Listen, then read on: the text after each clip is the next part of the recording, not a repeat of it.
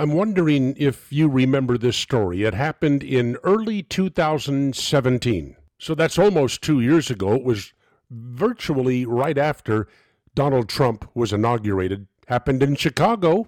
That's where the Jussie Smollett case happened.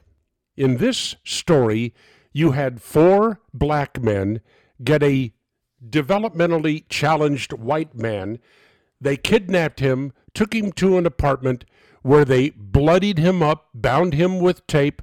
They put cuts in his scalp, pretending to scalp him, all the while yelling at him, F Trump, F white people. It was videotaped, live stream on Facebook. This beating, this tormenting went on for over a half hour. Well, cable news picked up the story, CNN, Fox News Channel. But what about the 3 broadcast networks, ABC, CBS, NBC? Those are the news giants out there, folks. It took days for ABC or NBC to say anything about this story. While the cable news channels were reporting it, CBS gave it 27 seconds on the air.